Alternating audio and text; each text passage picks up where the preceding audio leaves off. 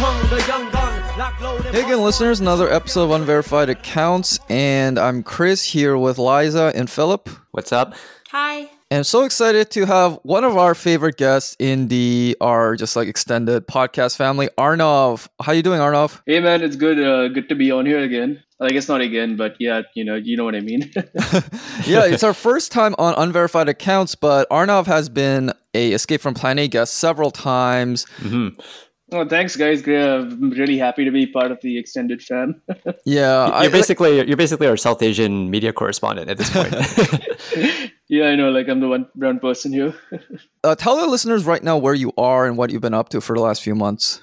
Yeah, for sure. So I'm currently in Mumbai or Bombay in India. So I'm originally from here. I grew up here, but I mean, I was born in the US. Complicated story. And normally I live in San Francisco, where I've been working on a startup for a bit. So I came home in December to just visit my family for a while. Just I was planning to stay for a month and a half, and up until recently, the COVID situation was a lot better than the Bay. So I decided to just stay here. Go sailing, go hiking on the weekends, just have a good time. And I was actually planning to come back to the Bay this week, but in the last 3 weeks, there's been a real spike in COVID in India, and that hit home because some people some family members tested positive right as I was going to leave. And so I'm basically stuck here for another 2-3 weeks at least. So just hanging in over here. There's also a full-on lockdown in Bombay right now, so I don't really have any FOMO about going out or anything. But it means I can stay at home and watch martial arts movies. Are your family members okay? The ones you talked about? Yeah, they're good. Luckily, nobody has any really bad symptoms or anything. And my parents and my grandparents, actually, though I don't live with them, they all got vaccinated, at least their first dose of the vaccine a few weeks ago. So even though one of them, even though my dad tested positive, he doesn't really have any symptoms. It's just more of a precaution than anything else. Oh, okay. Well, that's good to hear.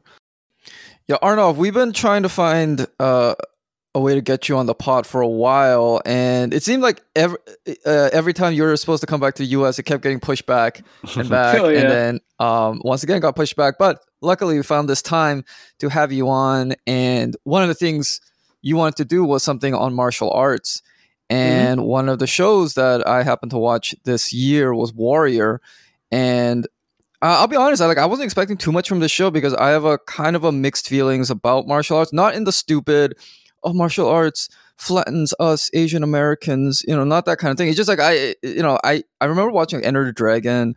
I thought, okay, this is kind of okay, I guess. I don't really understand why it's so beloved. Okay, I guess. Eliza's gonna slap you. Reach across the mic and slap me. But I love Sleeping Dogs, the game. So I could go either way. But I watched this, and especially the second season, I really did binge watch, and I'm not a binge watcher. So I've been really wanting to do an episode on this show, especially because, this debuted in 2019, in the spring of 2019. So this was before COVID, but with COVID hitting and the rise of anti-Asian violence, not just recently, but also ever since COVID hit. And hell, let's pull it back all the way to the xenophobia that's been ramping up ever since Trump came into office. It's suddenly really relevant, and it's on HBO Go. Well, I think what's great about this show is that it brings to light that it's always been there. Right, and it's like a period of history that we kind of know about, but we only ever hear about it whenever some Asian American academic or activist is writing some article, and they have to bring up Vincent Chin and internment and the Chinese Exclusion Act, and you know the drill. It's basically like a template at this point, but you never really see it or feel it. And I think it's the first time that we feel it when we watch the show, even though it is a fantasy. I'm sure it shows up prominently in was it ABC Asian American documentary? But this is way more fun than a documentary. Right? Yeah, come on. If you really want people again to feel it, what some fucking PBS documentary or this Cinemax action drama. Yeah, I got to say that whenever anybody talks about this period, not just about the Asian part of it, but just generally, I feel like they undersell it a lot because so the backstory here is that a few years ago I found an old book about the history of San Francisco written in 1954. So everything that kind of covers the years before the 1906 earthquake, right? And you just read about it, you feel like you're in, like Port Royal from Pirates of the Caribbean, but on steroids. Like there's just every single vice you can think of, every single like fucked up story you can think of, every single just crazy Wild West trope or stereotype was found in that city for that golden 50-year period between like 1856 and Golden. 1906. Yeah, pun intended. Yeah, so just watching Warrior like brings it to life in a way like I don't know. I've never really seen any show like that. Now that I think about it, the closest thing I could compare it to was maybe Peaky Blinders, and Peaky I've heard, Blinders. Yeah, I've heard like- that comparison made too. Yeah. Yeah, It does Yeah, remind me of that. I like it because it mainstreams the Chinese Exclusion Act, which like people just don't learn in school. And unless you actually seek out that kind of information, I don't even think you would know about it. Because I'll Yeah. admit, like Chinese Exclusion Act, I didn't know about that until like college or after, maybe even after college. I don't know. Yeah, probably me the same. Yeah, unless you take like an Asian American studies type of class, Which you I probably didn't do till won't- college. Yeah, And this mainstreams it, and then it dramatizes it too. So there's a lot of emotion, and like you care about the people involved. right. Okay, so we'll probably put this in the episode description anyway. But this will be full of spoilers. There's really no way to talk about this in any interesting way without going into details. So just a forewarning, that's gonna happen. So what I'm gonna do is I'm just gonna start laying out the very basic plot points from start to finish. You guys feel free to interrupt me anytime whenever I like mention an event or a character that you want to add more to. So we'll go from there. So the main character is Assam, who is played by Andrew Koji, and he in the first episode he arrives in San Francisco, and he's dropped off in this dock full of all these coolie laborers. And then I think they're like these cops or whatever, the authorities there start pushing other workers around, and then he like stands up for himself and he like beats up like four of these like white cops or whatever. So from the start, you know that this guy is some kind of martial arts badass. Oh, just to give some background info, this was based on like Bruce Lee script or something actually called Assam. It was supposed to be set in the Old West, I think more in the cowboy times. But, infamously, it got taken away from him, made into Kung Fu with David Carradine.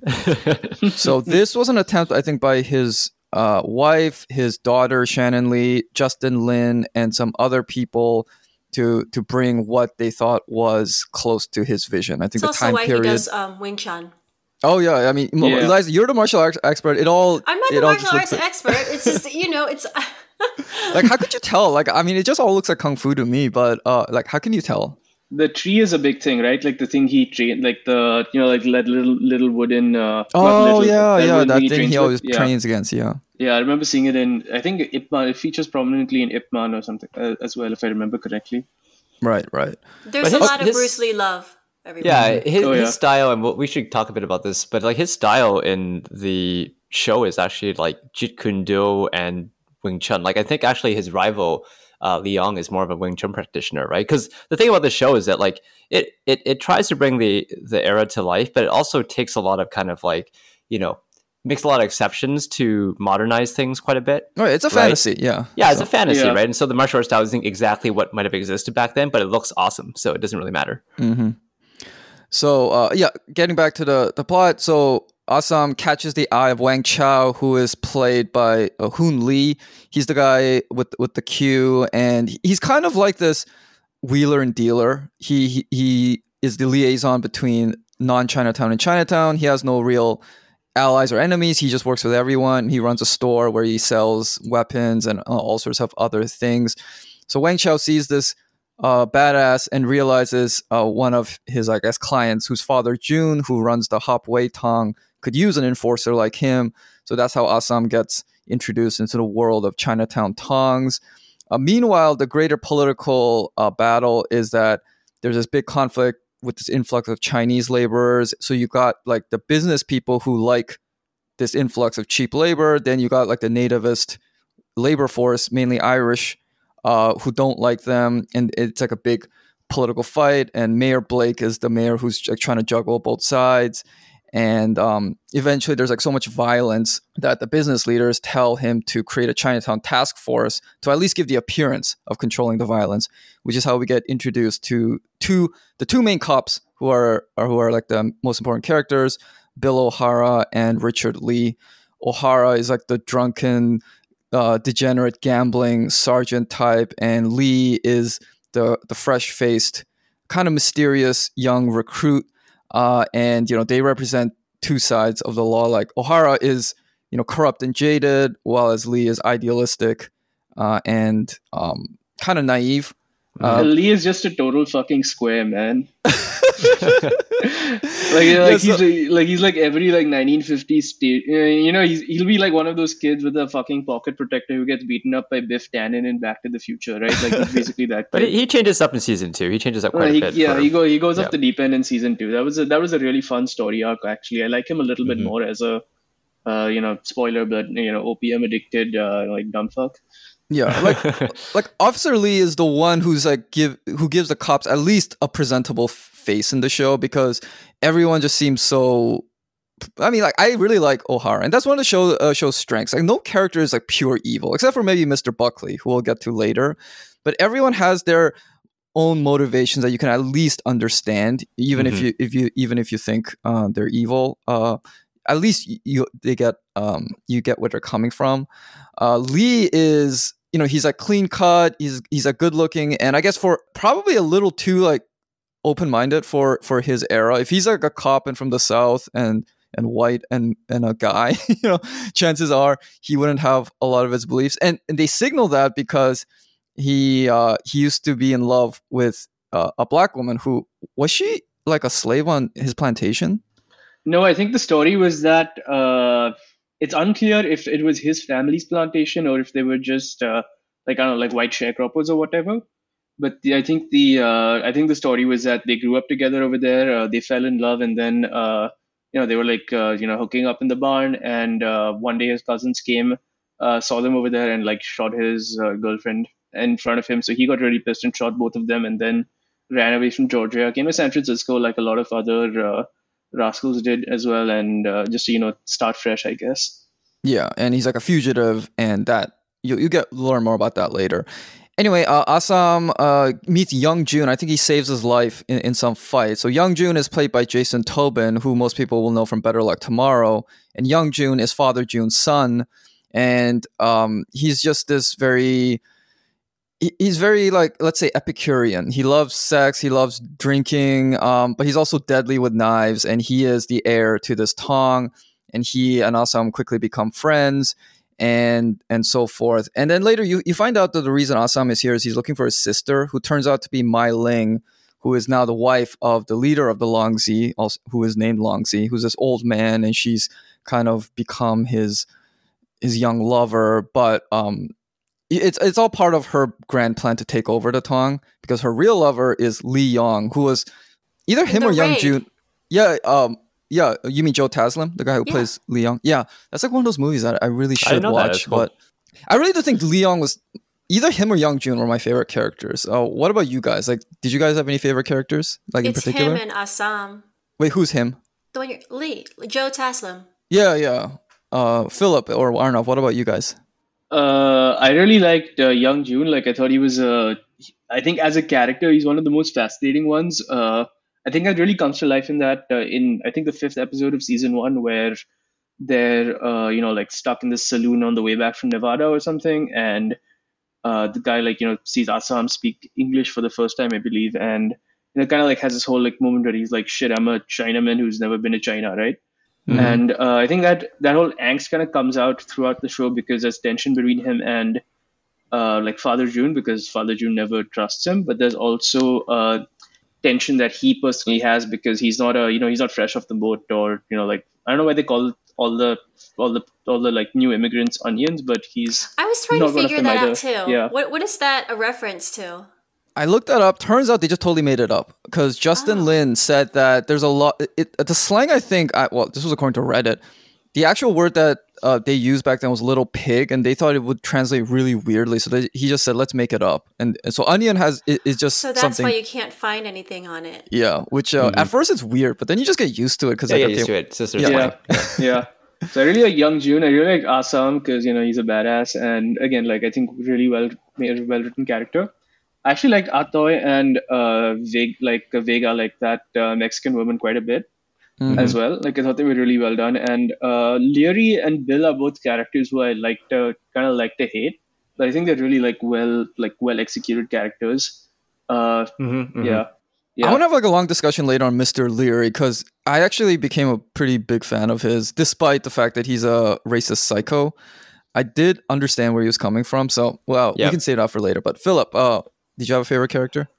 I mean, definitely Assam for very superficial reasons. He's just a character who just like absolutely oozes confidence and oozes, I think, Bruce Lee swagger. Like he's a great kind of almost reincarnation of what a modernized Bruce Lee character would be, during this era. Even in the way that and I think like Andrew Koji does like an amazing job playing him. Like even in the way that he like gestures during a fight, right, where they're like squaring up in between bouts, and like he'll make like a hand gesture, like come at me kind of thing, like things like that. Alongside like when he's not in fights. Sitting in the Hopway colors and like smoking cigarettes and just like constantly scowling. He just like completely embodies that gangster badass, right? Which I think is just like a thing that probably maybe existed during that time, but we never got to see until now. And so I think like that whole character does it quite well. He's not necessarily, I think, the best written character. I think in season 2, he gets a bit ambitious and stuff, and like it's not super well done. I think there's other better written characters, including like Leary and whatnot. But I just like can't get enough of seeing him on screen. So I like that portrayal of masculinity in this show, like the way Assam is portrayed. So my favorite era of martial arts films is the 70s, and like Philip said, he is like a perfect he's like a perfect, like a reincarnation almost of the Bruce Lees and like the Hiroyuki Sanada characters and like Sonny Chiba, all those guys. Like I love all those guys. And then it's also a Western. I like that kind of masculinity too. Like they're kind of gravelly voiced and like they're loners. Yeah, and actually, those they had in both season 1 and 2, they had the episode 5 and episode 6, I think, where like the kind of like intermission episodes, I want to call them, where they like the go bottle off. episodes. Yeah, they go away from San Francisco into like a more like different Western scene. The first one was like a kind of almost like a mini Western in one episode, almost like based on Seven Samurai, actually, to some extent. And then the second season was more of an Enter the Dragon tournament style thing. That was just like really, really like lovely to throw that in middle of the season. It gives us so much more style in a show that's already super stylish. Those are fucking awesome, like both of them. Yeah, super great. Yeah. Philip, actually, that swagger you're talking about, I thought Lee Young had that so much because he barely talks, and he also he has like that Bruce Lee haircut. I mean, that's totally superficial, but besides the point, he just like never talks. All you really see him is just kind of like walking behind Mai Ling a lot because he's not only her lover, he's also her bodyguard, and I just got the sense that he just bought the sense that he's an incredible fighter. But Joe Taslim is an incredible fighter, right? Oh yeah. Also, I'm just gonna say Lee Young looks cool as fuck with that. I don't know what that slightly traditional looking outfit is, but especially when he's fighting Zing in season 2, and then in the like in the finale when they're fighting the Irish, he looks fucking sick in that. Like it's pretty amazing to see. Yeah, like Andrew Koji, I mean, I thought he was good, but he seemed too much like a male model, kind of cosplaying as a fighter, because he's like I think he's an actor first, and then a martial artist second. Oh yeah. And I think like Joe Taslim is a martial artist first, and then an actor. Yeah, he is trained though. He is a trained martial artist. I think he does a bunch of his own stunts. I'll comment on his nunchuck skills. I think that at the end of season 2, he does not impress me that much, but we can talk about the mechanics of the martial arts later, because I think it does matter. Harsh critic. Yeah, I'll just add one more thing. Chow isn't my favorite character, but he's one that I grew more fascinated with throughout. Oh yeah. And especially like towards the end when he kind of like is forced to make that deal with Mai Ling to turn over Jacob. that was that was a really interesting development for him, because he's basically been so used to playing both sides and kind of like just staying out of it. But when it comes down to like turning over one of their own to the white people, it really does bring out something in him, right? And you get hints of that throughout, but normally he's like pretty stoic, just kind of like like this slimy ass character who again like plays every side against each other. So he's a guy who develops pretty interestingly. I think the show is like, in terms of character development, the show does a good job between the 2 seasons of just expanding the lore, but also like the character backgrounds and the character motivations pretty much across all characters, right? Like I think it's actually decently well written in that regard. Yeah, that's why I like season 2 more than season 1. Like season 1, I was like, okay, this is kind of okay. Season 2 is when I was like really hooked, and that's because it expanded, I think, more beyond like Asam's martial arts quest to, say defeat Li Yong or something like that, and it became more of an ensemble piece where you got to see everybody's politics and motivations. Yeah. But anyway, so yeah, let's speed through what happened. So then, you also meet Atoy, who is like the madam, runs like the most popular brothel in Chinatown. But you also find out that at night she's this like sword wielding badass who kills the people who are killing Chinatown people. And then Asam, like initially he like, it looks like they're gonna have a relationship and they do hook up, but it becomes more, I thought, of just like a friendship after that. Afterwards, a partnership. Yeah. They even go like killing teddy boys together. And then Asam really does find Mai Ling. Yeah, I think we said that. And then we also find out she's plotting with Mr. Buckley, who's like the deputy mayor, who wants there to be chaos so that he can be a part of passing the Chinese Exclusion Act, which he thinks is his way of climbing the political ladder. Asam also happens to intervene to save Penny Blake, who's the mayor's wife, from being attacked. And that begins a short relationship between them. We had some things to say about that. We thought it was forced, and it just didn't feel that natural. We can talk about that later. Meanwhile, Officer O'Hara's gambling addiction is getting the best of him, and he has to become a debt collector to the Feng Hai. It's a like more savage Mongolian Tong. They like drink raw milk and wear furs, and they have tattoos on their faces. Whose leader Zing is played by Dustin Wen of 21 Jump Street fame. I couldn't believe it was him. But yeah, I mean, he looks. I love those face tattoos, and those do look cool. Yeah, he looks badass. And then eventually, Mai Ling kills Long Zi and assumes leadership of the Tong. And then the wars get so bad that like the Chinatown Business Association tells the Tongs to settle it once and for all because it's getting too dangerous. And the climax of season 1 is the fight between Asam and Li Yong. And Li Yong beats Asam, who then kind of goes into a funk, is exiled from the Hopway because they don't tolerate losers. And he begins his life of being like a Chinese coolie. And then Penny's father passes away, and then she inherits his factory. And that's pretty much the end of season 1. And then season 2, you see Asam becoming a pit fighter in Rosalita Vega's, whom we mentioned, bar, and he's just trying to improve so one day he can beat Li Yong. We meet Sophie, who is Penny's sister, who has a weird lifelong crush on Mr. Leary.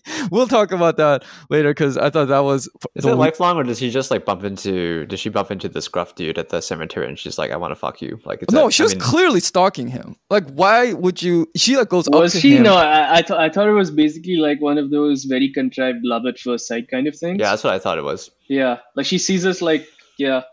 I think they knew each other when she was younger because like I'm guessing that Mr. Leary was some kind of political boss type who obviously the mayor didn't want to really be seen with, but he'd probably need to rely on him for favors once in a while and stuff.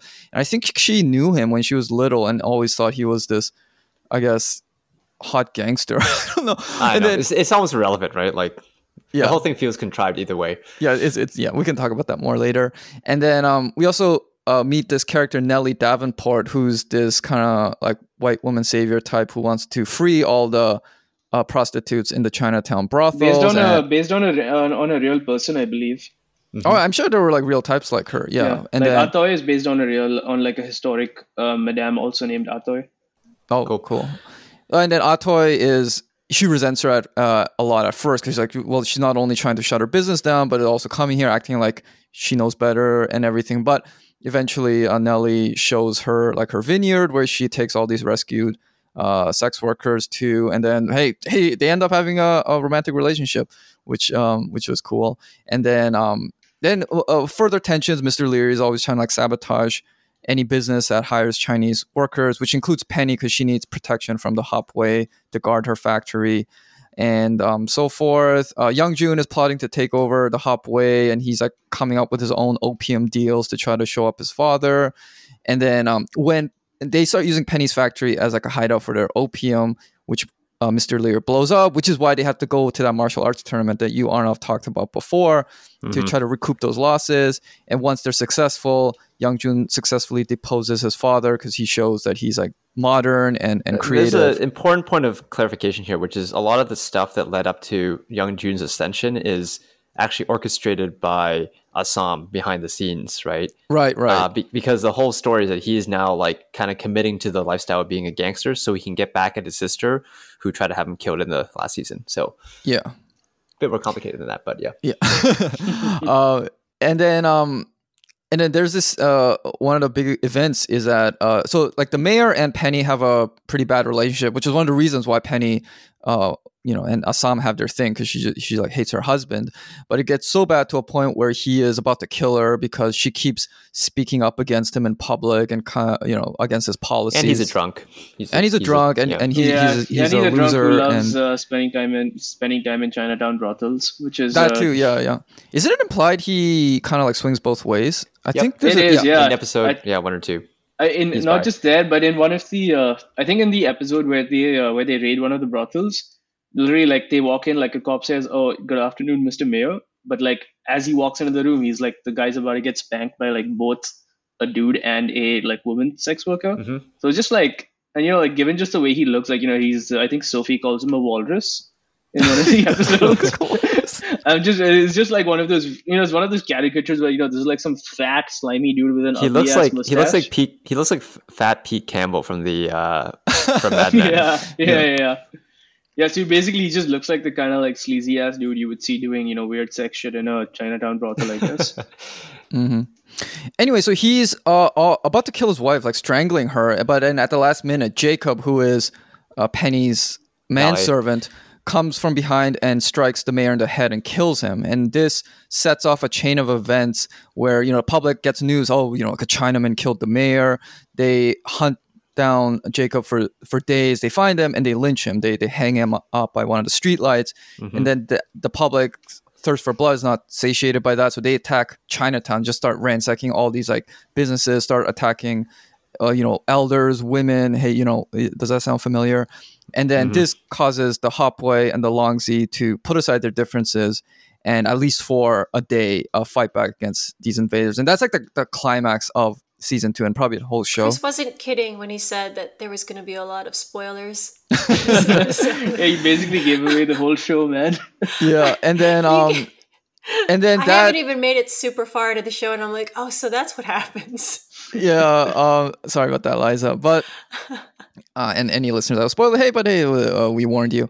And then that's how season 2 kind of ends. And the last things you see is that Assam, there's like a mural painted of him, so he's become this like legendary figure, which I think sets up a very nice plot point in season 3, because like Young Jun is now technically the leader of the Hopway, but he's also kind of uncertain because Assam has the hearts and minds of the people. And not only that, but Mai Ling, now that she's kind of defeated, just happens to let it slip that Assam is her brother, which now Young Jun thinks they're plotting against him. So now Young Jun, who's always been kind of insecure and he's been more of, as I said, a degenerate than an actual like cold scheming gangster, is now there.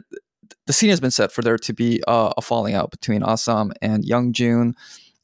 Zing, who's like one of the bad guys for the leader of the Feng Hai, he's been sent to prison, but looks like he's going to escape. And Penny has been erroneously institutionalized by the evil Mr. Buckley because she's a problem to deal with. So anyway, that sets up season 3. So that was like a quick rundown. You forgot the one important part in the finale. Oh, which part? So basically, again, like major spoiler, but Meiling throughout the show is basically conspiring with Buckley to have more violence in Chinatown so she could take over the Hawkway's share of the opium trade. And eventually she gets pissed at Buckley having way more leverage over her and kind of being able to call the shots, right? So in season two, she hires a PI to dig up some dirt on Buckley and finds out that he was a soldier in the Confederacy, which, obviously is a bit of a no-no given that there's still a lot of lingering anti-Confederate sentiment in San Francisco. So basically at the end of season two, she uses that picture she finds of him in his Confederate uniform to essentially blackmail him into going after the Hawkway and going after all of the businesses that they use for money laundering or extortion rackets or whatever. And so that's going to be a really interesting plot point in season 3 as well, assuming season 3 happens. Mm-hmm. Yeah. So, okay, now that we got the story out of the way, and we did some analysis in between, but yeah, let's get into what we think makes this show special. Because like after I watched the show, it was one of those things where there's some good things you watch, but then you never really want to talk about it afterwards. Because like, okay, that was good, that was entertaining, even like thoughtful, but I got nothing to say after it. But this show made me want to talk about it, which is why I wanted to do this episode. So, any of you guys want to start off with a topic that really just jumped out at you as you watch this? I mean, maybe we can start by saying like how many amazing parallels there are in the show to what's going on like today, right? Mm-hmm. In America, right? Even things like, the Chinese are carriers of disease as a plot point, not a plot point, but like as like a kind of descriptor throughout the show. Chinese labor destroying America, right? And of course, like yellow peril, something they've actually literally said in the show several times as a threat. It's just too on the nose almost, right? To have this come out at this time. And I guess season 2 came out in 2020, right? So it was during the pandemic as well. So yeah. The labor thing I think is really key because but it's a little different this time because it's not exactly Chinese labor that's being painted as a threat in America, but it's more just like Chinese businesses, even like corporations, like a Huawei or something. These aren't just cheap laborers anymore. These are actual competitors at the highest levels, whether it's like microchips or automobiles or solar technology or artificial intelligence. Did you see that tweet? I forgot who did it, but he blamed racism in America on Chinese artificial intelligence. What? This is the most galaxy brain take I've heard in a long time. Yeah, I think it was the guy who writes Dilbert or something. Yeah. Scott Adams. That guy. That maniac. So this boomer energy. This insecurity against China being and by extension all yellow people being a threat to American prosperity and order is incredibly relevant with each passing day. And as I said, the show was released in 2019, which means it was made before, so it came just at the right time. And just in the last few months, even before like say Atlanta or the rash of attacks, I saw more and more people writing about it at like mainstream publication because this was kind of like a sleeper show. It made some waves, but it wasn't a huge it wasn't like Game of Thrones. People were like writing articles like The Ringer was saying, why Warrior's the best show you're not watching. Fox wrote a review of it that was very favorable. So yeah. What's also interesting about the show too, I think, is that it's kind of well, not the show but the history. But the show tries to illuminate how we're at this point where like Asian Americans have not yet been formed, but they kind of allude to it in a bunch of ways, right? Like especially with the Young Jun character. Where he talks about kind of like, the things we're used to hearing, being between two worlds, not really accepted into the world, that whole shtick, right? So it's an interesting exploration of that topic because it's not like the Chinese people here are like not Chinese necessarily. They're not Asian American just yet. They're kind of like in the in-between at the moment, right? I think Arnav, you had some interesting things to say about like how these characters like, relate to the white characters, right? Yeah, so there's a lot of interesting dynamics between all of them, right? Because you can kind of like break down the characters into these two categories broadly. So like one is the guys who are the bosses of Chinatown, and the other ones who might be like bosses, like might be figures of influence within Chinatown, but also interface with the world outside that is obviously dominated by white people over here. And so what's interesting is that within Chinatown, a guy like Young Jun is basically a god, right? Like he runs a show, but Chinatown's a really small place, and if he steps half a mile away, he's outside of Chinatown, where he's just another like another dude named John Chinaman, right? And you see that name come up over and over. Like they even use it for Zing when they like convict him of all the sword murders. So I think what you end up seeing though is characters like Chow and Atoy basically have to be overly reliant on keeping white people happy throughout, right? So Chow has to basically not only keep the dongs happy, he also has to bribe the cops quite a bit, like make sure, give them information every now and then, basically, dress in this like unnecessarily fancy suit all the time just to be taken seriously. And on the I flip think I side, like doing that, but it also makes sense that it makes him the most presentable. yeah, it makes him the Chinaman in most Chinatown, presentable, yeah. and it also, there's, he has like his own history to it, right? Like having been a slave in Cuba and everything. But no, so that, and then when you look at someone like Atoy, who has a ton of money, is incredibly sharp, incredibly like just has her shit together. But she can't actually do anything with that money outside of Chinatown because nobody's going to do business with her. So she has to That's find right. this white business partner who ends up trying to literally trying to kill her because she wants more out, wants to get more out of it, right?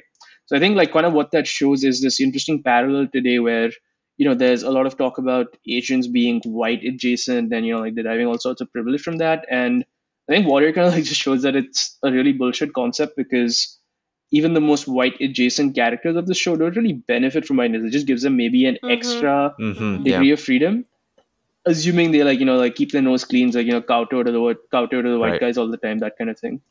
Right, but they're still limited to power only within their own community in this 1 by 1 square mile of Chinatown, right? Yeah. Pretty much, yeah. I think one of the best ways that the show kind of examines this idea of being between the two worlds is the way they handle language. Mm-hmm. That's explain how they do that. Yeah, so they show really well in the first episodes. You watch the first episode, you'll see that as Sam's walking up to the Hopway gangsters for the first time, they're speaking in Cantonese with subtitles, right?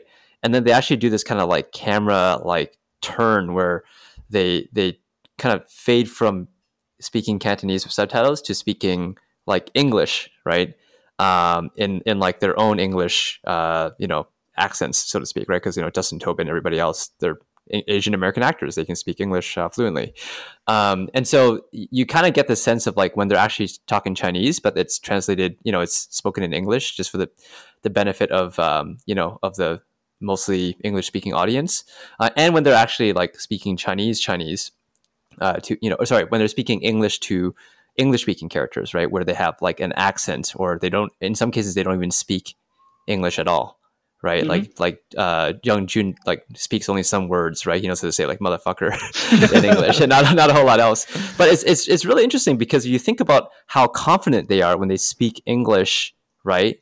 As a guys speaking Chinese amongst each other, they use slang. They have flourishes. They they can really throw swagger into their speech.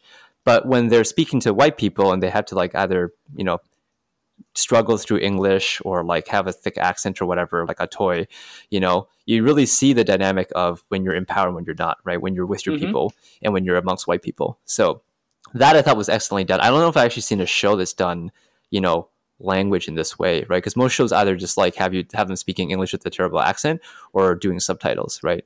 But mm-hmm. here they actually do a hybrid. I don't know if I would call it a hybrid, but this new approach which is really interesting. It works really well. Yeah, that's a great point. And I thought, that may sound complicated if you haven't watched the show, but the first time I saw it, I was like, oh, it makes sense. Because, it's really obvious once you see it. Yeah. It's perfect because, the alternative would have been to give these Asian American Anglophone actors bad generic Asian accents. Why would they sound like that to each other and to us as the audience? But it's perfect because you get the sense, when they speak to each other, they are speaking the language they're most comfortable with. For us in these modern times, it's English, but just same context transported back then, it would have been Chinese. But as soon as they're speaking with non-Chinese people, they either can't speak or they have to struggle with English, and they sound just like less powerful, and it's really well done. The other kicker too is if you're a native Cantonese speaker like me, well, semi, the Cantonese from the non-Cantonese characters, like even Andrew Koji, who's I guess Japanese British, their Cantonese is fucking terrible.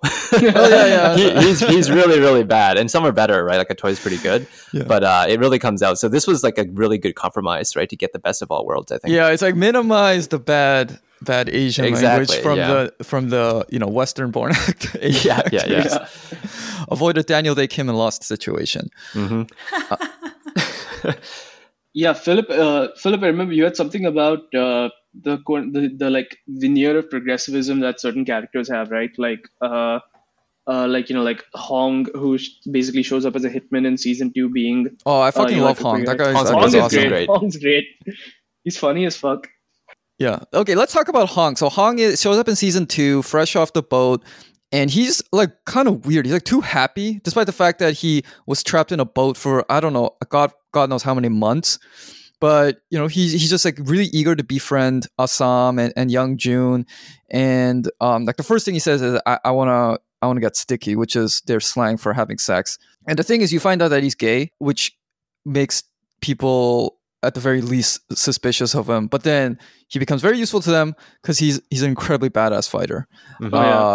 And I thought it struck a good balance, because I know all these shows want to act as if people even in like the 1870s was woke and everything, so I don't really know how accepting they would have been of him, but it makes sense because he's such a good fighter that I could believe that they wouldn't care. Be like, okay, this guy is a killer, and we want this killer on our side, not as opposed to not on our side. Yeah, he's also astute, right? He reads the kind of motivations of Assam and Young Jun, like coming onto the scene, kind of thing.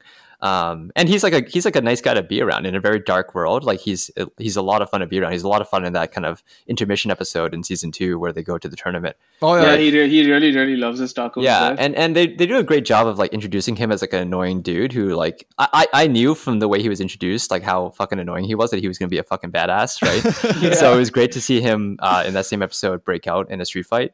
But like they show you Assam and Young Jun turning towards liking him, right? I think Assam is at one point watching him fight says like, I'm getting to like this guy because he's like cracking skulls and shit, right? Yeah, so he's like taking guys like 1-on-5. Like, we want this guy as a friend. Yeah. And so how that kind of crescendos is that they're having breakfast in the Hopway dining room one day, and some of the other gangsters are like starting to pick on Hong by like calling him out for being a cocksucker or whatever, and Young Jun just like fucks that guy up. And it's just like, he's this is not tolerable. He's on our side. Don't give a fuck who he fucks, right? And you do have to ask to some extent, like things like that, and things like the Lee character, right, who we can get into as well. Like, how likely do these progressive characters, how likely are they in that world, in that time? Like, is it like the only Southern guy in the show is like an anti-racist, right? But at the same time, like I kind of like seeing that. I actually like the Lee character just because he showed the kind of, the humanity that still rests within people, despite the fact that like everyone else is so like flagrantly racist, throwing out the word chink like it's nothing everywhere, right? And then see this guy come and like kind of look at things objectively, eating sausage during the festival, and like O'Hara tells him it's dog and cat meat, and he's like, you know what, Americans would like this too if they were starving, right? Like shit like that. I don't know if I believe that. I mean, people are so fucking racist about dog meat now anyway, but yeah, I guess it's yeah, nice. But and I'm saying like his character's not necessarily believable, but I think it's still appreciated, right? I don't think it makes him a badly written character, right? I think his arc is better in season 2 after he gets fucked up by the Feng Hai. But going back to Hong, I draw parallels to Tony Soprano's treatment of Vito. I don't know if you guys watch The Sopranos, but there's a whole arc where Vito turns out to be gay, and Tony is like surprisingly woke about it, but mainly because Vito's a good earner. He's a captain who brings in a lot of money for him. So his tolerance is rooted in the fact that he is like his self-interest, which is more believable than him or Young Jun and Assam doing it out of pure principle and open-mindedness back in their environment. What about the scene where a couple of black folks walk into the Banshee, the Irish pub? That was a really well executed scene. Because and that's one of the reasons why I really like Mr. Leary and why I think he's a compelling villain, is because he's not just some raging white supremacist taken from our modern stereotype of like a mega loser. He actually has a coherent worldview, as repulsive as that is to most people, as it should be. It makes sense. He comes from a hard life. He practically probably witnessed a cannibalism back in Ireland before he had to immigrate, and his people aren't doing that well. It's not like the Irish immigrants, just because they're white, have fared that well in America. And now he sees all these new laborers come in, and it's not like the Chinese are being treated well either, and they're being exploited for their cheap labor. And he's like, okay, I get where this guy's coming from. And in the scene that you guys are talking about, he sees he owns a bar. A couple of black patrons come in, and his bartender is giving them a shit time.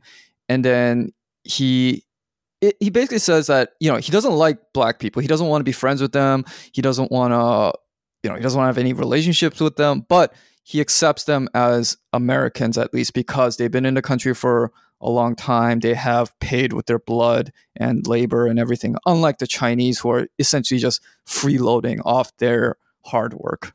I saw that scene and I was like, wow, this guy is so committed to hating Chinese people that he only hates Chinese people. But that's also sentiment in America, right? Because there is a sense that, you can be racist against black people and hell, maybe even like Latinos, but in a sense, they're at least more American than these Asians and South Asians who are just like Johnny-come-latelys. All they do is take. They haven't given anything, and they're just as likely to skedaddle back to their countries. Who some of them are kind of like better off than America now in terms of especially in East Asia. So there's that resentment that they don't particularly have for people for the other minorities. One topic of conversation I do want to get into is this reminded me of like an Asian American version of Inglourious Bastards, in that it is a fantastical kind of like wish fulfillment revisioning of history. We know that we know Bruce Lee didn't kick asses during the time of the Chinese Exclusion Act. It is, I think, an expression of an Asian American desire to have had someone like that, or even to have someone like that right now, especially. Yeah, but that the alternative is so much worse. Like, I like this better. Right. So it serves that fulfillment. And what really astounded me about Warrior is I think that wish fulfillment that is among Asian Americans is so suppressed because it is seen as incredibly dangerous. This is why like Asian Americans are not allowed to get angry. We're only allowed to get sad. We're only allowed to ask for help. If we're good enough. Please see me. Acknowledge my humanity. Yep. Acknowledge my humanity. Because does Warrior humanize Asian Americans? I don't really know if it does, because there are a lot of despicable Asian Americans, or at least. Well, then yes, it does. Yeah, it 100% does, man. I mean, what are we, only victims? No way. No, but in the kind of like blue check Hollywood way, in which you can minorities can only really boring, be good. Man.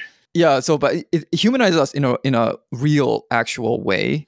So, Chris, I was actually thinking about, because I've been trying to watch as much of Warrior as I could this week. And at the same time, I'm like trying to, there was this book that I checked out from the library to read with the kids.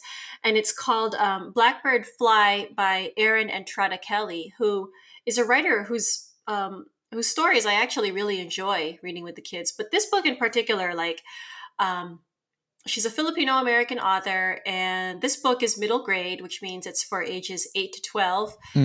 And when I like to read, or at least skim the books before I read it with the kids. And like, the book itself is like, this is the kind of representation that I think that blue check liberals absolutely love, but it does not accomplish anything. Because I'm like, if I read this to my kids, they're just going to think that being Asian sucks. Because the book is about this little Filipino girl who's growing up in like a really white suburb, and she goes to a really white school.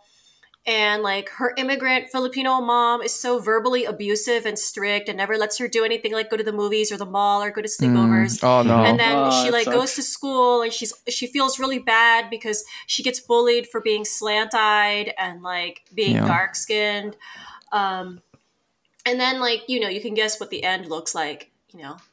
Her mom becomes a little bit more Americanized and more liberal, etc. So, and like, I was comparing it to Warrior because I knew that this topic would come up, and I'm just like, this isn't the kind of humanity that I want the kids to see. I don't want them to be seen as victims, like, because right now they're so young that they don't know what that is. They don't think about being Asian as being like some sort of victim, or like, even with all the hate crimes that they see in the news, they don't see it as something like, why won't they see us as humans like we are? Why won't they acknowledge that we're just like them? They don't see it that way. Mm-hmm. So I actually think that the blue check liberal idea of representation and like identity, I think it's more damaging than like something like Warrior. Yeah. I'd rather have the revisionist. I'd rather... Absolutely. As sure as I'll hope there's a PG-13 cut of Warriors you can show your kids later. With all the sex scenes cut out. Yeah, I need to have like, because it's so Skinamaxy that like, I would love to watch this with the kids. But the problem is that like, the sex scenes, like there's no warning. There's no like romantic music and like, you know, like kissing and hugging. It's just all of a sudden they're in it, you know? And it's all like animal sex. Pretty much, yeah. I mean, on that note, I would say like, I totally agree with you, right? Especially with kids at a younger age. If you are only fed this kind of like, you know, blue check content that completely, you know, demoralizes you from that age, you internalize some really bad ideas, which is, I think, precisely why we, you know, there's this generation of roughly millennial era, maybe some Gen Xers, you know, who have fallen into that trap, right? Yeah, a bunch of sad sex. Yeah, and like Warrior is kind of coming 2019, 2020, at around that inflection point we're starting to see now where like people who did not go through that bullshit are starting to see better content about themselves, right? And this is, I think, a really great piece, especially for guys, right?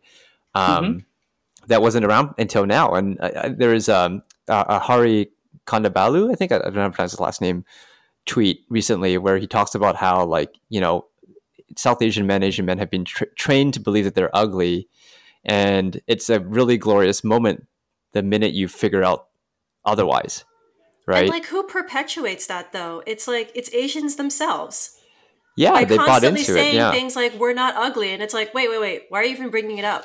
Yeah, because if you feed them that shit, a generation in, they're going to be making the media, and they're going to be, you know, reproducing the same bullshit, right? So we're at this point where we're kind of escaping from that. And I think like for Asian guys, especially, like watching this show is a great way to kind of deprogram yourself from that bullshit. I think another way it does that is that it's similar in some ways to like blaxploitation films from the 70s, in the sense that it kind of shows the, you know, quote unquote seedy underbelly of this era in Asian America, but it also like stylistically, right? Like the costumes, even the thong suits, like they're like 3-piece suits, but they have that Chinese style collar. The soundtrack, I love those suits. I gotta get me one of those suits. Oh yeah, they look so pretty badass. But even the soundtrack, right? Like the end of every episode has some Chinese hip hop song. I don't speak any Cantonese or Mandarin, so I can't understand it. But it just sounds like some badass shit, and it sounds like something very much like made by Asian people for Asian people, and with the idea of with the idea of, hey, this is not going to be some like dreamy, like sad, like tear jerking bullshit. It's going to be a bunch of Asian people who are fed up and kicking ass as a result of it. Yeah. Liza, to your point about that middle grade book, I mean, I don't need to tell you about this. We talk about this all the time, but there's a reason that they do that, right? Because in the current status quo setup, the way you become relevant and where you get social currency is by being a victim. That's why all these Asian Americans are always pushing we're the victim, finding things to complain about when they really shouldn't. There we often isn't talk, any, well, especially with something like cultural solving appropriation. Racism by finding racism everywhere. Yeah, right. And I think this is the alternative, which is it's not only a wish fulfillment fantasy, but Philip, you touched on this. It's a very masculine wish fulfillment fantasy, like the desire to. No, I like it too. I love that. Yeah, and the desire to kick back. Not kick back, like kick ass, not like assimilate. And you also notice that. One thing I noticed is that pretty much all the like interracial relationships in this show are between the Asian men and non-Asian women. I mean, Assam gets with Penny, Rosalita later. Youngjun is, shall we say, very open-minded. I mean, you see him with like Native American women, Mexican women. I mean, he also Asian women. And he loves going to toys. He's basically their best customer. He's also a total hopeless romantic, man. Like when he falls. Oh yeah. Native He gets the woman. feels. He gets the feel. Like I think he really, in the episode where they're in that bottle episode, when they're in that like saloon, and it's that Seven Samurai inspired episode. Mm-hmm. I think he really falls for the Native American prostitute there, right? But then he gives her like some gold and makes her run away before like the bad guys come. Yeah. But even in that episode, the one of the owners of that saloon is an Asian guy. And I thought this was one of the cringier parts of the whole show, but he talks about how he came to America to find his gold mountain. And at the end of the episode, he basically says, "Oh yeah, I may not be rich, but I found my gold mountain." It's his like white wife, and I'm just like, "Oh, come on." That was pretty cheesy. But it is something you really don't see, because I think if something like that happens, it's usually I think you would see like an Asian woman with a white man. At least with Asian Americans in more modern times, that's how the interaction between the races worked. But this is like also a time period when there really weren't that many Asian American women, because there was like the all sorts of immigration laws that were passed. Yeah, one historical note about that is that so the timing of the Tong Wars is slightly different in the show and in like in real life. So in real life, if I recall correctly, the Tong Wars basically started after the Exclusion Act. And and part of the reason why the Tongs were so big in the first place was because the Exclusion Act essentially prevented unmarried Chinese women from coming to the US, right? So a lot of the ones who ended up coming basically ended up getting were essentially brought in as sex workers by the Tongs and triads, and essentially ended up in in Chinatown as sex workers because of that, right? And they got like fake paperwork or whatever to get in. So the Tong Wars really started in full force around 1888, if I recall correctly, and continued and basically escalated till the 1906 earthquake, when a lot of the businesses and a lot of the physical cash and wealth was just destroyed by the earthquake and the fires after that. So it's basically one of those things where the historical context is a bit off. But it makes a lot of sense, because there was an active campaign to prevent Asian women from coming to America at that time, and an active campaign to stop Asian men from marrying non-Asian women, right? Like through anti-miscegenation laws and stuff like that.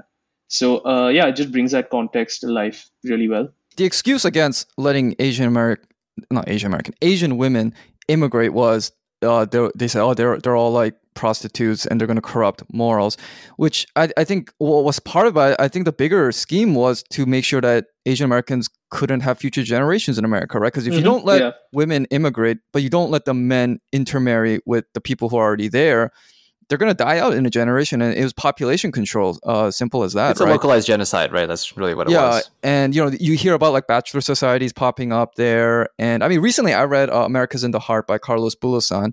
Really good book. Yeah, great book. I highly recommend it. It's like a memoir of this guy who grows up in the Philippines and then immigrates to America. And everywhere he goes, it's basically just a bunch of Asian American men, because there were no women. And the few Asian American women who were there were prostitutes. So they're all either having relationships with them or non-Asian prostitutes, which always gets them, which gets like the non-Asian men angry. So then they'll get attacked for, having a Mexican wife or like a white girlfriend or something. So it's a very different time period, which, is very different from, I think, the Asian American culture that has sprung up since, say, 1965. Which is we call them Manongs, if you feel them. What are Manongs? Like Carlos Bulasan, that generation. Oh yeah, and I think that generation is largely forgotten, because like our collective memory is very focused on post 1965, which I think is much more middle class or middle class aspiring. It's much less. Well, he focused towards the end of his book. He talks a lot about like labor organizing. And that's his. He was like red flagged by the government for being so socialist. Yeah, like the last third is basically like an organizing manual for farm laborers and other types of workers like that, and that's all been forgotten or suppressed, I would even say, for this much more middle class assimilationist friendly post 1965 narrative, which I think if you had to sum it up in a certain like story type that may or may not be entirely fair, but I think immediately everyone knows what you're talking about, is like the Joy Luck Club. Something like that is very emblematic of post 1965 Asian American culture, which does not allow for this type of warrior like anger and fury. And it's also very woman centered.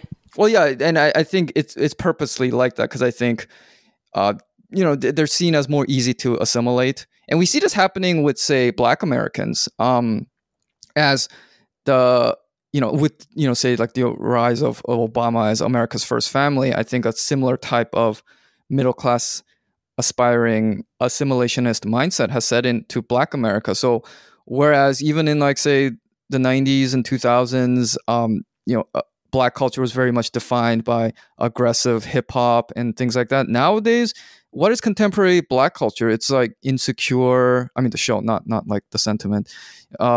Lovecraft Country, whatever like Lena Waithe is doing. So it's not Ava DuVernay.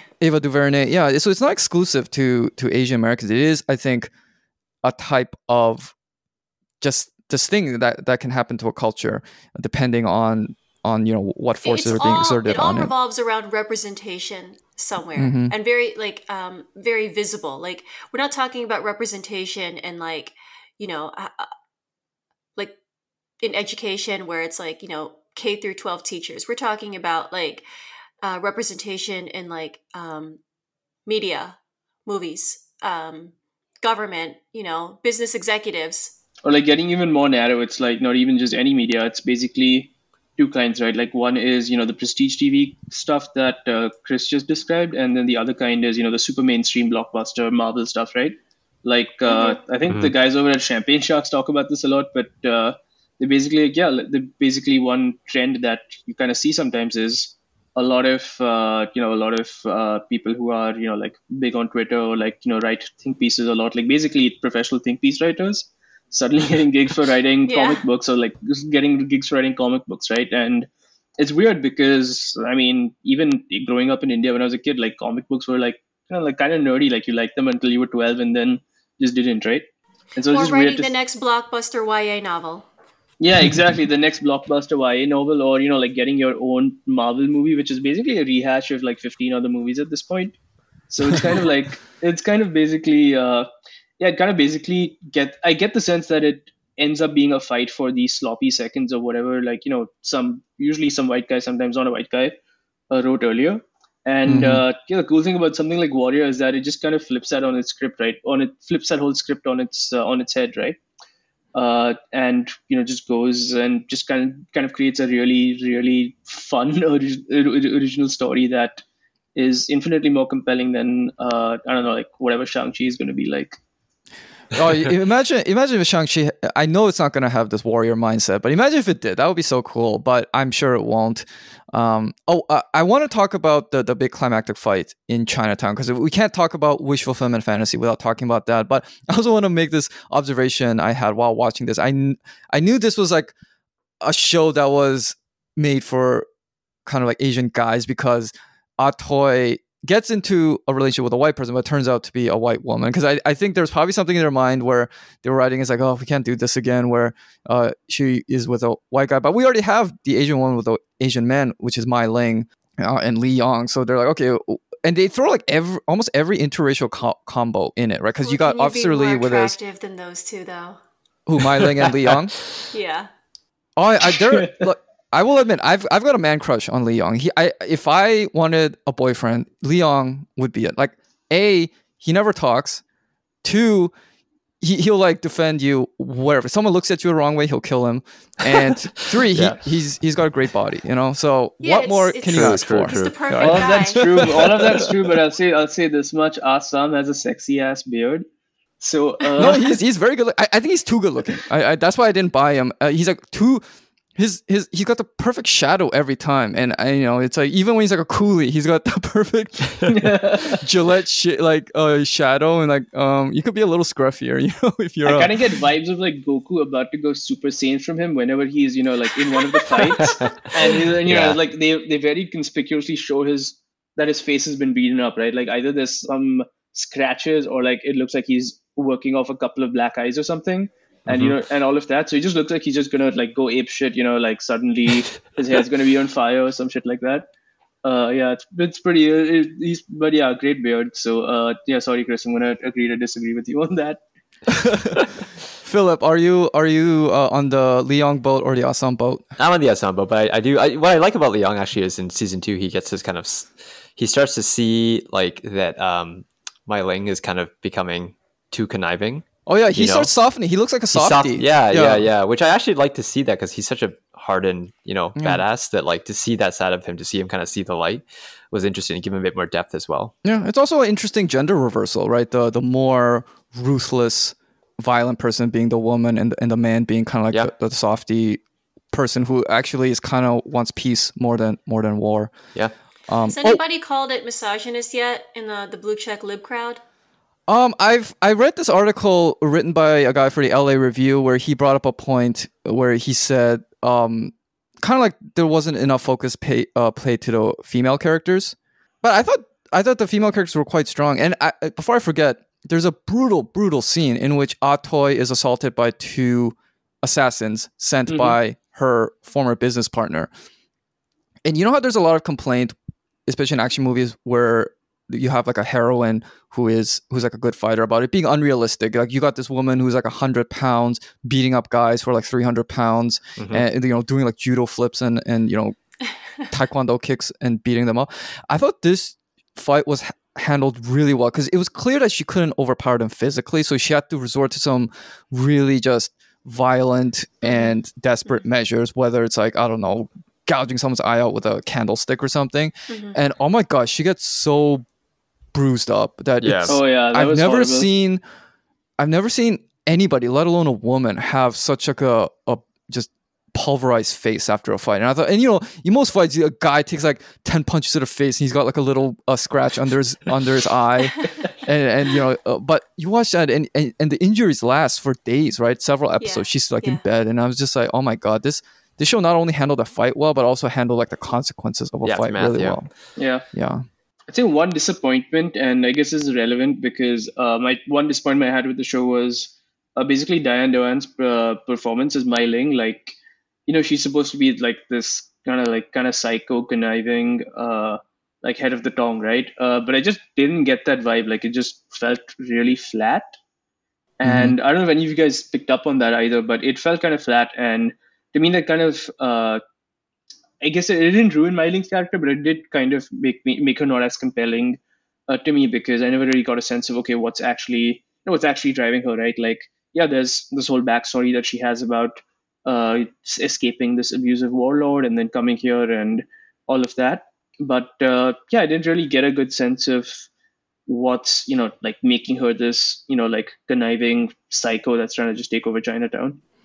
Yeah, because like the key thing that really drives Assam as well is his like love-hate relationship with his sister. But you kind of forget about that, and I think the show kind of realized it because it's like season 2 is less about, as I said, Assam's personal vengeance, and on the flip side, Mai Ling's also love-hate relationship for him, and becomes about the bigger picture of Chinatown's conflict with the rest of America.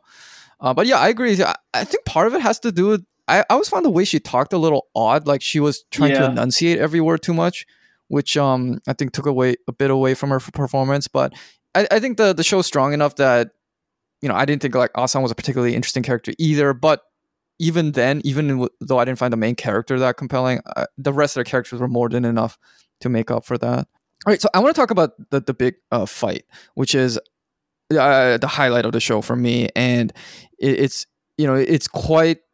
It does send like a chill down your spine when you see the Tongs, who have been fighting for like 99% of the show, being like, okay, for this one time, let's link up and kill these racist motherfuckers. And I think for Asian Americans, like, when is the last time we've seen something like that, where you actually fight back as opposed to begging for acceptance or wanting to assimilate or any of that crap. And a lot of things that you see written about in Asian American writings is all about, Asians are like, well, our Confucian culture teaches us to be passive, or we're meant to like keep our heads on. I'm like, no, you look at the history of Asia, and it's the most violent, degrading, often inhumane like stories you'll ever hear of, like people rising up or suppressing things or fighting each other.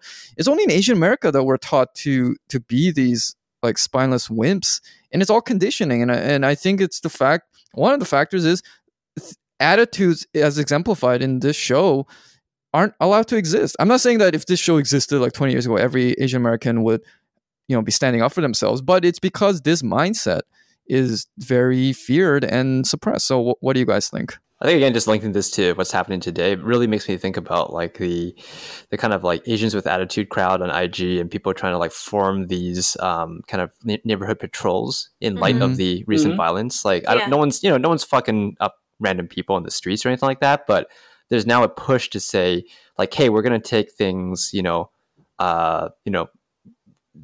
we're going to actually do something ourselves about the situation rather than just wait passively. I think there's a link there that's interesting, right? Again, showing that Warrior is a well-timed show alongside, an inflection point in Asian American confidence.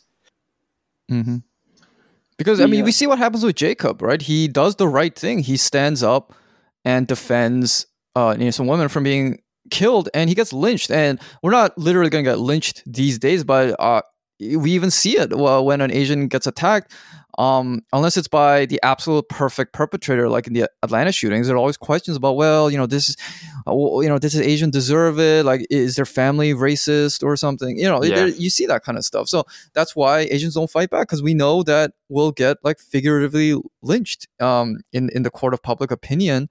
So, we just hope to survive whatever happens to us, and then we'll ask for like restorative justice or something afterwards. We know that's the right way to make everyone like us, because we think the way the only way we can survive is to be liked and humanized. Yeah, though, I think there's the show. I think the timing of the show is really great for that reason, actually, because this is a recurring theme throughout the show, right? Like in the beginning, they pick up Assam for a bunch of murders that he didn't commit just because he was the first Asian guy they found. And there's kind of this this underlying theme. I think Jacob explicitly vocalizes it, where he says, "Oh yeah, no, they'll pick up a Chinaman for anything. They imagine what they'll do to one who's suspected of murdering the mayor, right?" Mm-hmm. And so I think this kind of serves two purposes. One, it kind of shows that you're going to be attacked, frankly, no matter what, just because you look, just because you look a certain way. And a good parallel to that today is basically the way a lot of scientists of Chinese descent in the U.S. have been persecuted for having, quote unquote ties to the CCP in China, when it turns out to be a load of bullshit and a coordinated harassment campaign from the Department of Justice, right? There's like a prominent MIT professor who got randomly arrested for that, and pretty much the entire MIT faculty was shocked and disgusted by that. And and I don't know if charges are going to go through, but this guy was just one of the most well-respected guys in his field, and still got attacked by the FBI for it. And so I think so I think there's always an undercurrent of rage around this among Asian Americans in general, and I guess about 20 years ago among brown people in America, right? Just over being attacked for that. And Warrior is kind of one of those. It's kind of it kind of is very cathartic, right? I just watched that scene a couple of hours ago, and the best part about it was the fact that you just suddenly felt all your all of the anger that you are building up suddenly being released, because you have all of Chinatown's best fighters coming together and just literally splitting these Irish guys' skulls open.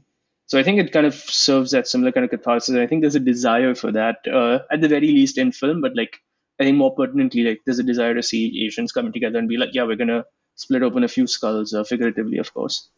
I think they literally spell out I think Assam says to Young-jun, either we don't do anything and they kill us, or we do something and they'll come and kill us. But we should at least the conclusion that reaches, we should do something. Right? Yeah. As opposed to the conclusion that Asian Americans have reached up to this point, is we should just, blame it on white supremacy, blame it on anti-blackness, and then do nothing, right? That's an exact parallel to what we're seeing with the violence against Asians. The option from our fucking leaders, academics, these fucking activists, to do nothing, say a lot of shit and do nothing. Right? They'll hold a candlelight vigil and write a semi-angry New York Times opinion piece, right? And that will solve everything, right? Yeah, at this point, I think all of those pieces are just probably written by an AI, and they just, I don't know, randomly generate a byline or something. That Chinese AI, maybe, I don't know. Yeah.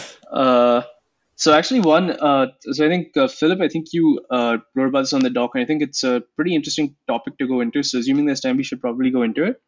And that's basically about the casting and of a bunch of Hapa actors as Assam, and then I guess Young June as well, and kind of what that kind of what if that the implications that has, if any. Uh, and so I think Assam's character is explicitly written to be a quarter American. Like I think his grandfather was a American sailor who ended up staying in China, got sick, fell in love with his nurse, and like went to a farm and raised their kids there. But there are a couple of implications of that, right? Because there is a trend of casting Hapa Asian male actors as full Asian characters, and people have been saying that okay, maybe that is a little problematic. So I'm not like East Asian, so why don't you guys take it away? Well, this one I definitely think that's an issue. This one I had the least problem with because first of all, like Andrew Koji is like one of the most Asian looking Hapas I've ever seen. I would not really have known unless you said. So I think that's one key. And also Jason Tobin is an incredible actor. I mean, he was amazing in Better Luck Tomorrow, the Andrew best actor. Koji's half? Well, yeah, that's my point. Especially with his last name. I didn't realize you were talking about him the whole time because I couldn't see it. Sorry. Yeah, it's hard to tell. Maybe if once you know and you're really looking for it. But yeah, on the surface, it's really hard to tell. And I think Jason Tobin is such a good actor. Plus, he also another really Asian looking Hapa. Yeah, I didn't know either of them were Hapas until I looked them up. Yeah, one point I want to make is that Young Jun is actually kind of similar to Virgil from Better Luck Tomorrow. I don't know if you've ever seen the two, but after I watched it, I realized Young Jun is kind of like what Virgil would have been back in that day, and if he was more connected. Because Virgil is also, he has this like, suppression of rage that is masked by this playfulness. Yeah. And he's this impatient, he's a hothead, right? Yeah, he's a hothead and everything. And that's why I really hope a season 3 happens, because I think you will see more of that Virgil, the one that, in that came out in Better Luck Tomorrow, the more conflicted like a guy. sexless season 3, so that this is the kind of stuff I want my kids to see. I just can't, We'll have to make an edit for you, Liza. Too mature. Yeah, maybe we can edit. Yeah, I mean, like, yeah. Also, there's like those scenes. And remember, there's a really horrific scene where you see Atoy and she has like that girl that comes from her village, takes her under her wing because they're both really good at swords, and so they raid this brothel where like all these young girls are being kept as prisoners. Yeah, you really don't want kids to see that. That's I mean, there's a lot of stuff in there that I don't want them to see, but like this is as an alternative to what's so widely available for kids their age.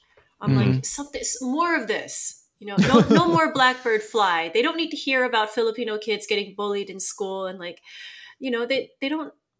It's not their experience, and it's not how they view other Asians. Yeah, or if they're getting bullied, because I mean, we see a lot of Asians getting bullied, to say the least here, but they fight back. And that's the part that's never shown. It's always like turn the other cheek, or get them to love you. See how American I really am. Yeah, like, here they're just like, no, we'll just swing this flail in your face. We'll just slice you open instead.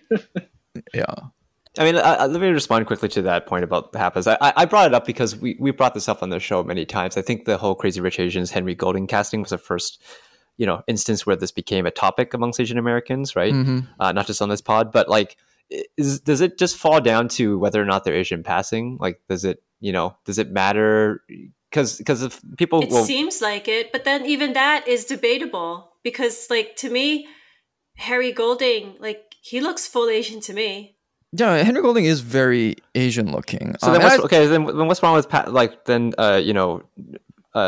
casting a full Asian person in To All the Boys, right? In place of a Hapa character, because Hapa characters, as we said here, can look Asian. I also have no problem with that either. Yeah, but I'm saying, like, at what point do we get to a level of consistency here, and does this debate come up again in the case of Warrior? That's what I'm asking. Yeah, I mean, my issue with To All the Boys is less about the casting, just more about the whole narrative framework of having of having a family without any actual Asian parents being portrayed as an all Asian American story. That's the problem I had with it.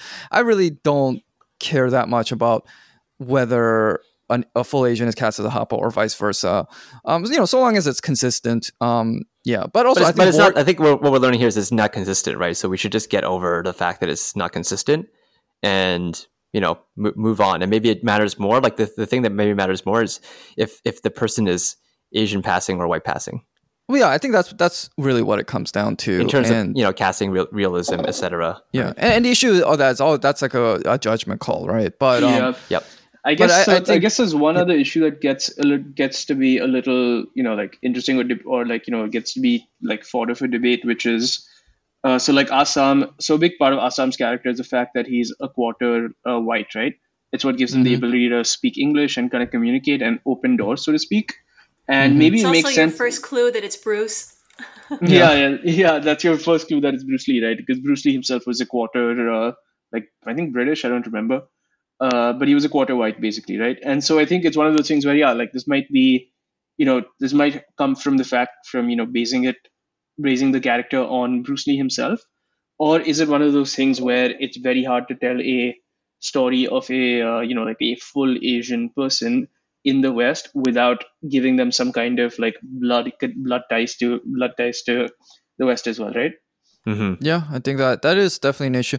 One thing that Warrior does have going for it is that it's a TV series, not a movie, so you get a lot of Asian characters. So it like even if the main character or the two main characters are Hapa, there's so many Asians that it's kind of like with Crazy Rich Asians. Like even if you had an issue with Henry Golding's casting, there were enough Asian male characters that you probably were like, okay, it didn't matter too much at the end. I think that's why with Warrior, I had the least issue with it out of all these works that do follow, I think, a trend that should be noted. Mm-hmm. Okay, so we are deep into this. Any points that we've missed that you want to bring up? I mean, as far as like Asian American media, I think that this is one of the best I've seen, and like it's very dismissed because it's like Cinemax, Mm-hmm. Yeah. It's not a prestige channel. And Liza, you're probably the harshest critic on Asian American work, so for you to say that is pretty high praise. Liza, what do you think of the martial arts and choreography in the show? I was really, really surprised at how good it was because I'm so happy to see like a martial arts film where it's not all stylized and they're not on wires and there's not like all this like CGI all over the place. I mean, I know that they're using some CGI, but it reminds me of 70s martial arts choreography, which is my favorite, and that's what this looks like. No, it really does. I mean, I watched Enter the Dragon a few days ago, just kind of as like kind of just to give some context for Warrior, and yeah, it was there were definitely parallels with it. Like I think Assam, Andrew Koji definitely studied Bruce Lee's style over there, and it looked pretty cool. Just a couple of things. So actually, I had a question for you guys. What are your guys' favorite martial arts movies or like shows outside of Warrior? You guys answer first, as I think. I mean, that's like a whole episode for me. Yeah, we should definitely have a separate episode to talk about that. But I recently rewatched Rumble in the Bronx with Jackie Chan on his birthday a couple of days ago. And that was definitely a childhood favorite and still a favorite today, I think. Seeing that in theaters, because I think that might be one of the first martial arts movies that I saw in theaters, like in middle school. Like that was such an experience. I just remember people were like in the aisles, people were standing up and clapping. Oh, wow. Yeah, I watched Ip Man again a few months ago and really, really loved it again, for the history part of it. But the other one I really enjoyed because my parents wanted to watch it the other day was, and even though it's kind of like a wuxia one, not a full-on martial arts one, was Crouching Tiger, Hidden Dragon. They had some great fight scenes in that. Also, just like great story. Ip Man is one of those movies that I recommend to everybody because that is like if we want to talk about like revisionist history, the Ip Man series we should do would be it. And I like that. It doesn't get more pro-China than those Ip Man movies. Oh yeah. And the fight scenes are so good. Just Ip Man 1 through 4. Just do all of them. Yeah. I mean, the original plan was to try to incorporate Ip Man into this episode, but we could barely fit Warrior in, so we should do a whole episode on Ip Man. But if we had to pick like my favorite martial arts movies, I gotta say, I gotta go with Shogun's Ninja. And I Enter the Dragon or Fist of Fury. Fist of Fury and Fist of Legend. Yeah, I can't name any. I guess As I said, I wasn't never the biggest martial arts fan. I mean, you're gonna crucify me for this. Probably. I feel like by the end of, or like by doing this podcast, Chris, like my goal is to make you a hardcore martial arts movie fan. I really like Cobra Kai. My God! I love Warrior. Chris, you're being really basic right now, man. Are we really talking about these as martial arts movies, or like is Karate Kid? Karate Kid is Rocky for kids. It's like, it's like Mighty Ducks. It's not like. I was gonna say you're gonna crucify me for this, but the first thing that comes to my mind when you say my favorite martial arts movie is probably Rush Hour. That's the only thing that comes to me. So please. Well, at least it's Jackie. It's a great movie. Yeah, like the whole buddy cop dynamic is still one of my favorites in that. Yeah. A point I wanted to make, I think this is important before we close it, is the whole historical revisionism aspect of this. And in the Vox piece written by Karen Turner, which I thought was a really good piece, and I was surprised because, Vox usually is crap with their cultural takes, but this was really good because she actually makes an explicit comparison to Bridgerton, which is also historical revisionism. But the reason why... But not the good kind. Right. But there's a good kind of historical revisionism and bad. And the good kind of historical revisionism is a what-if situation that is actually makes logical sense in the context of history, because Warrior is, as I said, fantasy that Bruce Lee and a bunch of other Bruce Lees did not live in Chinatown to kill all the racists. But it makes sense in the social and political context that if there were, they would have done that. The problem with the Bridgerton is not that there is a black aristocracy in Regency England, which is actually fascinating if you did like a what if scenario, but it's that it doesn't follow the rules that and the social logic that would have happened at that period, which is in a world where slavery is still rife, how would a black aristocracy in a European imperial nation act? They wouldn't act just like dark-skinned white people, which is how they act in Bridgerton. It'd be like the equivalent if Warrior were like Bridgerton, there would be no racial conflict. In fact, the story would probably center on Assam and Penny's relationship and his dilemma about being Asian but being in love with a white woman. That's probably what it would be all about. This total ignoring of the real racial tensions and violence at the time. In fact, it would just be kind of like a modern day rom-com or something set in New York City or modern day San Francisco. So also there would be fewer tong suits and more like more of those annoying like dandy ass outfits that I think Chow wears a few of them over here, but I really can't see Assam wearing like some dandy outfit and a top hat and like drinking whiskey with like Mayor Blake and all of them. It just would not hit right. Mm-hmm. Yeah, so I mean, to sum it all up, I really love this show, and as I said, I'm not a martial arts fan. I wasn't really expecting to I was kind of. You don't have to keep pointing that out, though. But I want to get people who are scared off by the martial arts aspect to watch it. Who listens to this show and is not a martial arts fan? True. Yeah, Liza's going to cancel you if you're not a martial arts fan. I mean, I'll cancel you as well, man. Come on, martial arts movies are fun. Yeah, but this was just like loved it, and There's nowhere else where you will get more Asian pride than a martial arts movie. Yeah, and in fact, that's probably one of the dirty secrets that maybe some Asian Americans didn't really like it. It was just like too aggro sense of Asian American pride that made us uncomfortable. Until maybe recently, maybe that's like the turning point. Maybe we're gonna dig more of this stuff now. But I think at least 10-20 years ago, we don't want the blue check crowd touching martial arts. We don't. Oh God, no. All right. Any other closing thoughts? Watch the show. It's good. Yeah, the show is really great. You should watch it. Yeah. Oh, one just funny aside.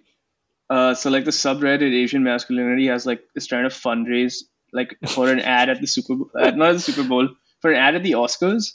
So to like push HBO to have a season 3 of it. So there's definitely people who like it out there. Hey, that's positive. At least it's productive. That's actually something I agree with. Yeah, it's on brand for them.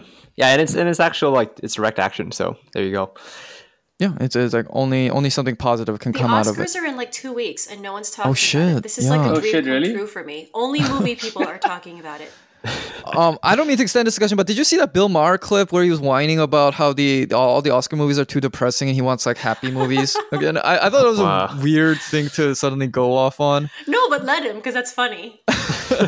Yeah, I was wondering what kind of movies he would want to see. Maybe like Cinderella Man. Those like feel good Ron Howard type of movies. Is that what he's asking for? Well, that's what Oscar bait, right? I like those shows too. Yeah. I love Beautiful Mind. Great movie. Yeah, and Apollo 13, great movie. That was fun.